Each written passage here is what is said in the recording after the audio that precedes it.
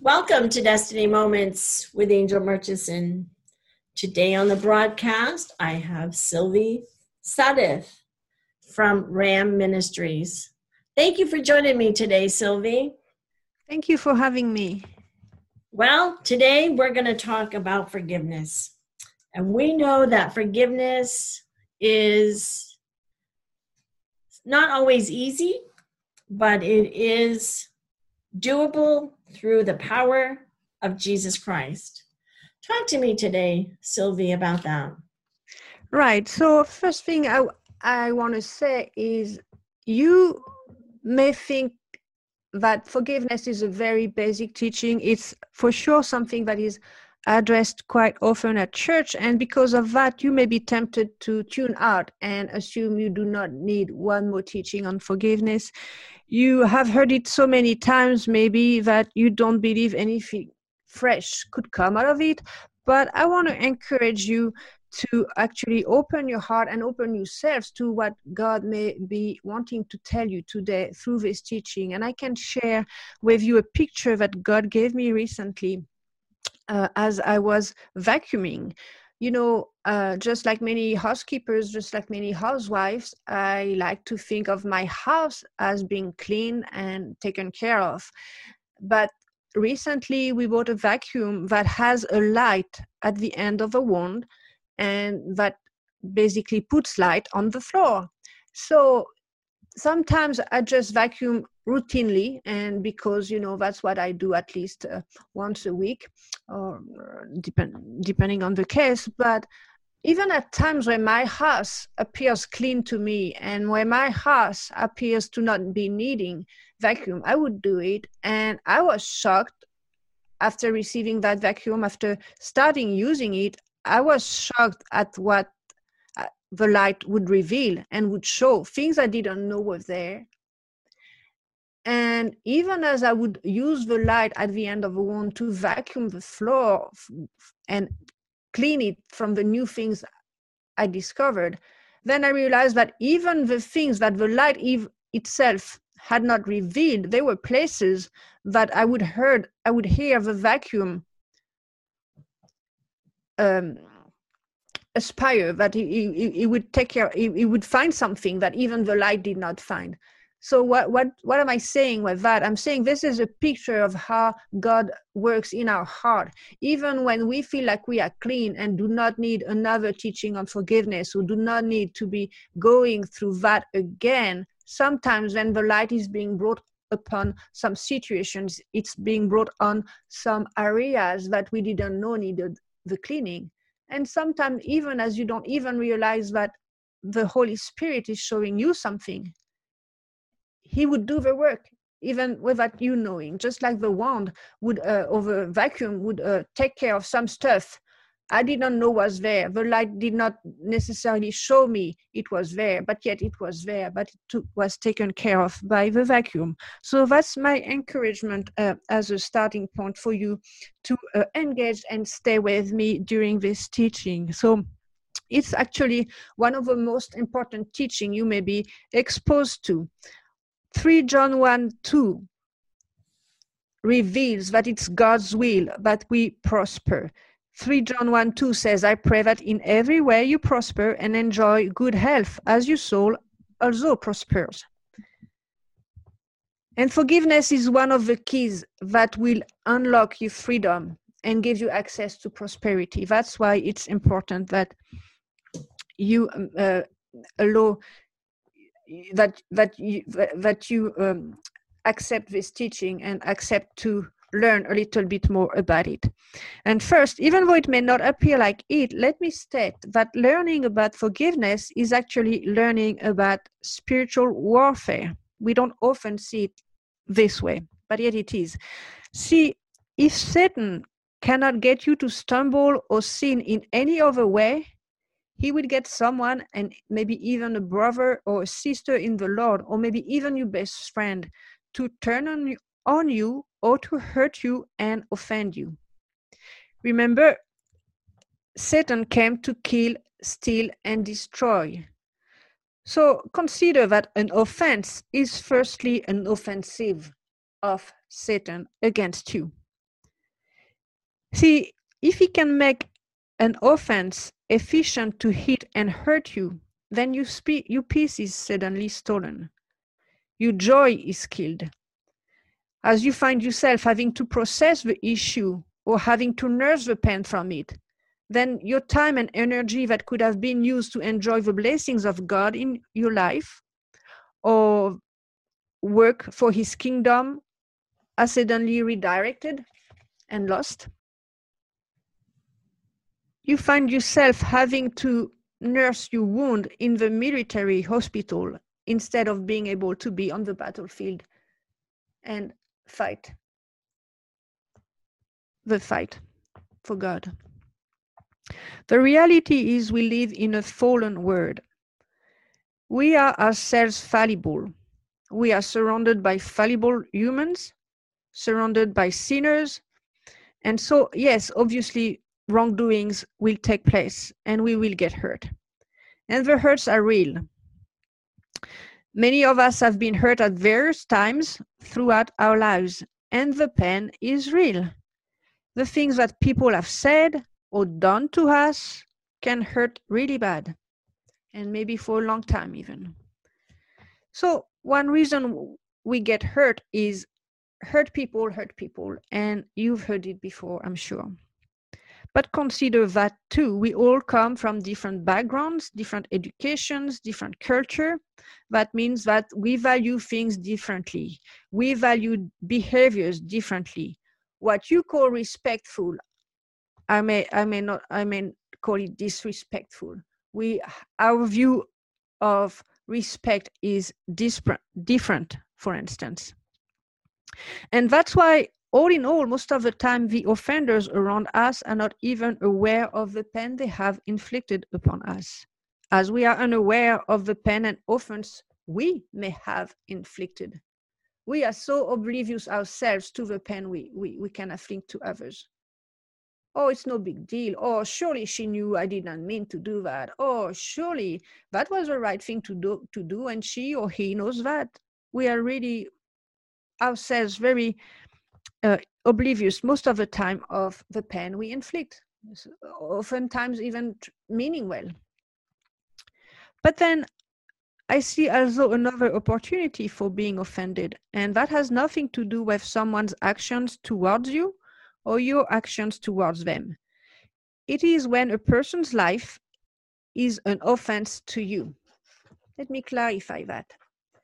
Jesus, for instance, never sinned, but yet his life was an offense to the religious people around him. He was doing good. He never sinned, but his life was an offense. For us, what it may look like is you may be in a season of wilderness, or maybe in a season of pain, a season of difficulties and trials. And there just happens to be someone in your circle that experiences at that time the very blessings you are needing. Or maybe you have been laboring for years towards a promise you had received, and suddenly you have this other person that flows in it, that is living the dream you had been aiming at. Someone enjoys a blessing you had been longing for, and that is not yours yet. Someone enjoys a reward you were hoping for, and they did not even appear to have worked for it, yet you have endeavored, maybe for years, for that. For women, it can be this friend that gets married after you, but gets pregnant before you, right away, as soon as they wanted to, and yet you yourself, you had been struggling for years to conceive.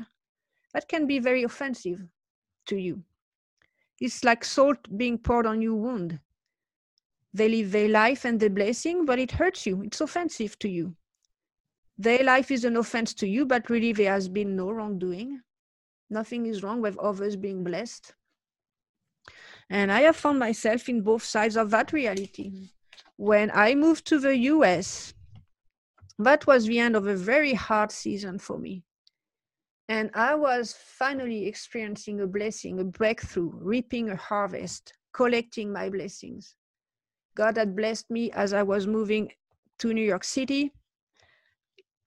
he used heathens to pay for all my expenses, since my company paid for my move, and so on and so forth. So, but during that time, I connected with a friend of a friend, and we were attending the same church. But for her, that season of her life was not as good, and things were not as good for her financially. And I realized pretty soon that my situation, my blessing, was grating on her and was very offensive to her.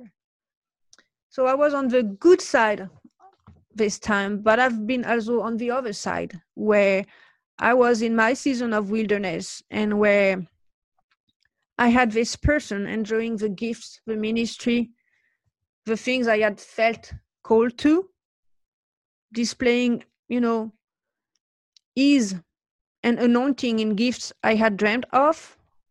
When you are in your season of wilderness, that can be hard to witness, and that would really make me cringe sometimes thinking of that. But nothing wrong was done, yet I would feel offended because I could not reconcile that with, for instance, the efforts I had poured, what I was trying to, how good I was trying to be, and things like that. So that could be offensive, and that's a reason for feeling offended sometimes. Situations like this can leave you feeling offended or offending someone, yet it's not because there would have been any wrongdoing in anyone's part.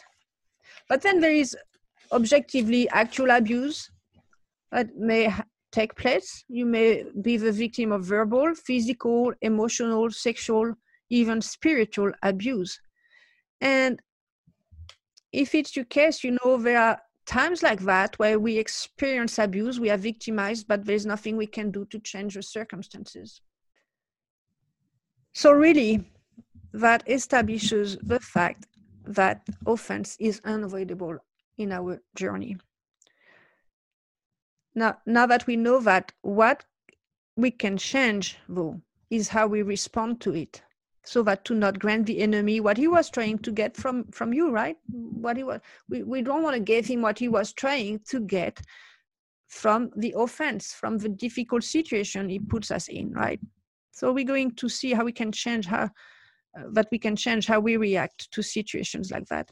The first type of unhealthy response we may have when we are hurt is that we may be tempted to build walls up around us, trying to protect our emotions, trying to protect, us with the idea of not being hurt again. But really, like most of the solutions we come up with outside of God, what we meant to help us will actually turn defeating us. What we meant to protect us, ultimately, it will turn out as a prison that holds us captive. And this may have been done subconsciously and out of self-defense. Maybe one day you said, okay, I've had it up to here. I can't take it anymore.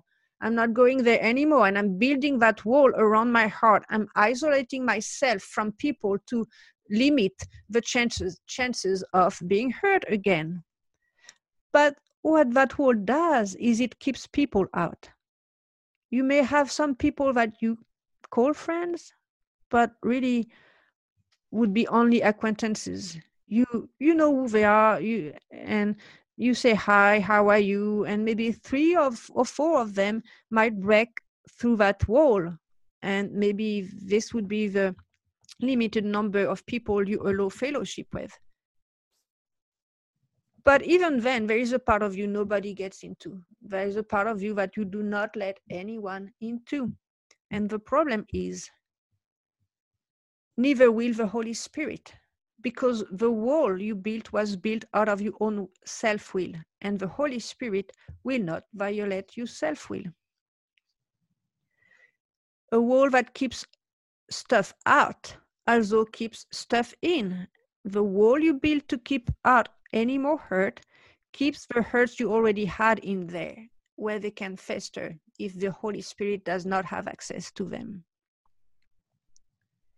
And this is one place that the devil would inhabit, this place in our heart that can become strongholds for him to frequent.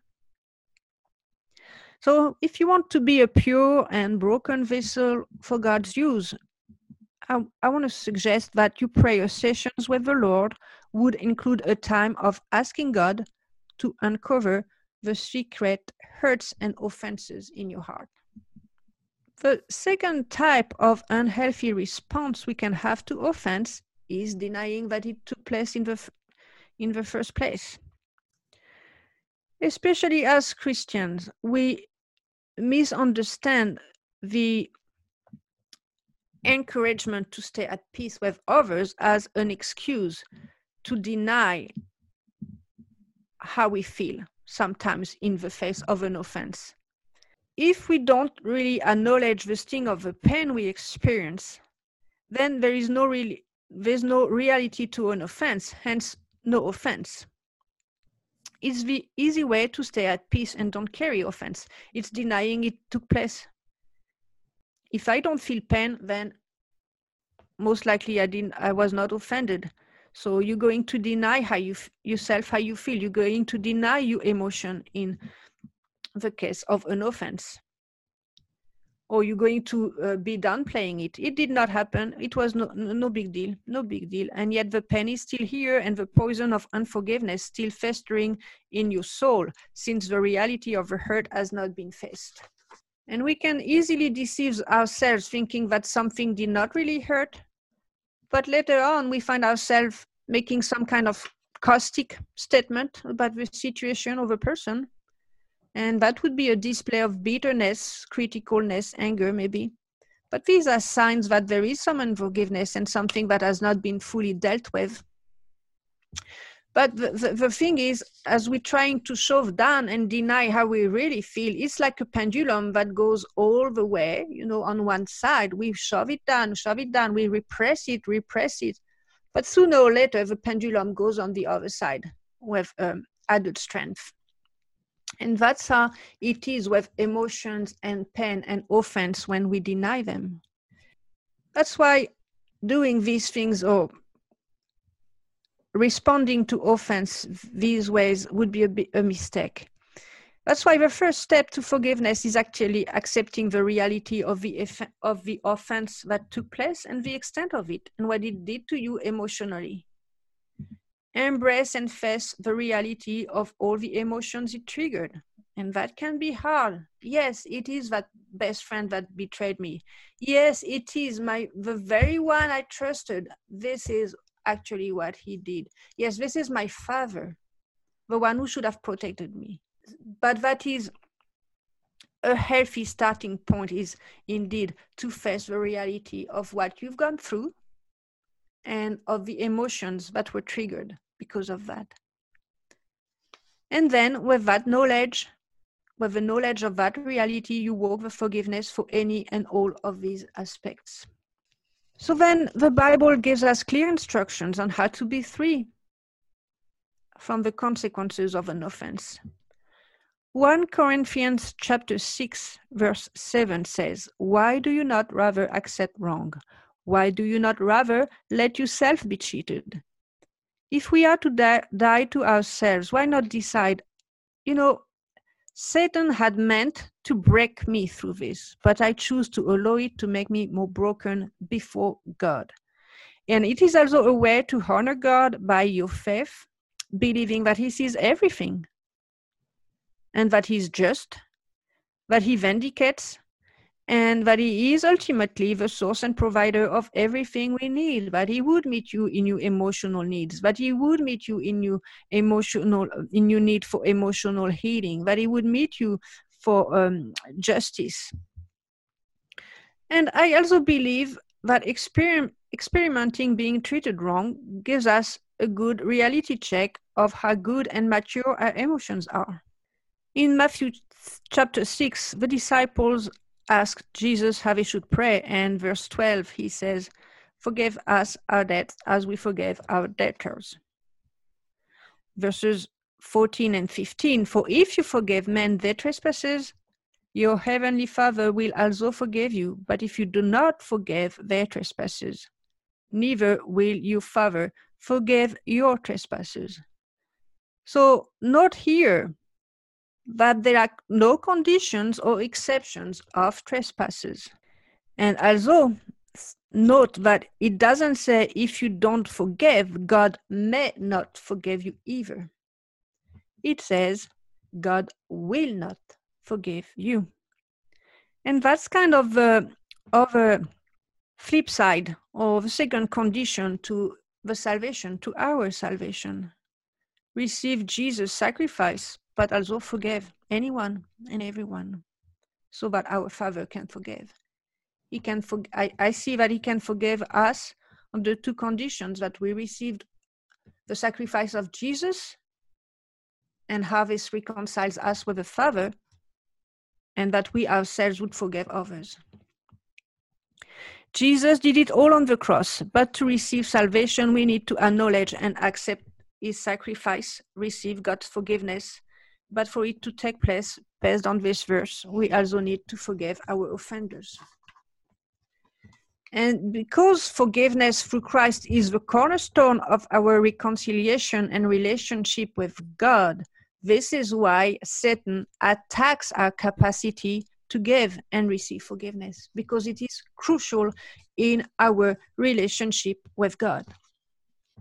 And that's why he provokes us to indulge our grievances and hold on to our bitterness. Oh, the person who did this to you does not deserve to be forgiven, and we believe it. But let's talk about deserving then.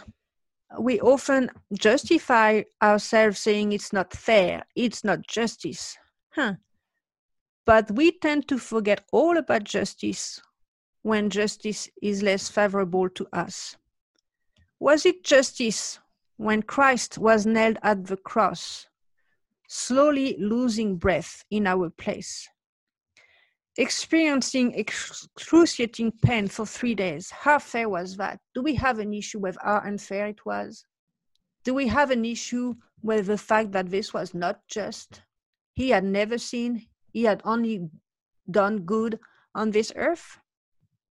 We do not aspire so much to take his place at the cross anymore. We do not seek justice that much in that regard anymore. And yet we are so prone to claim, this is not just, this is not fair, this one is not deserving of this. Is justice really what we want? We don't jump to claim it's not fair, I should have been there on the cross.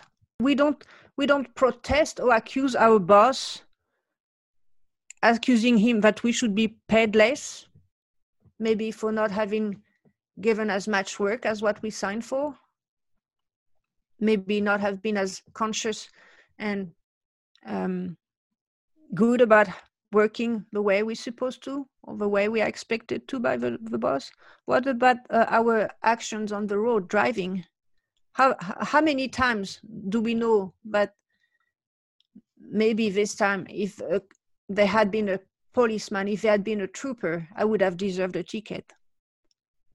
We don't go running after troopers demanding that they give us a ticket. And yet so many times, if justice is what we want, we should be granted the ticket so many times.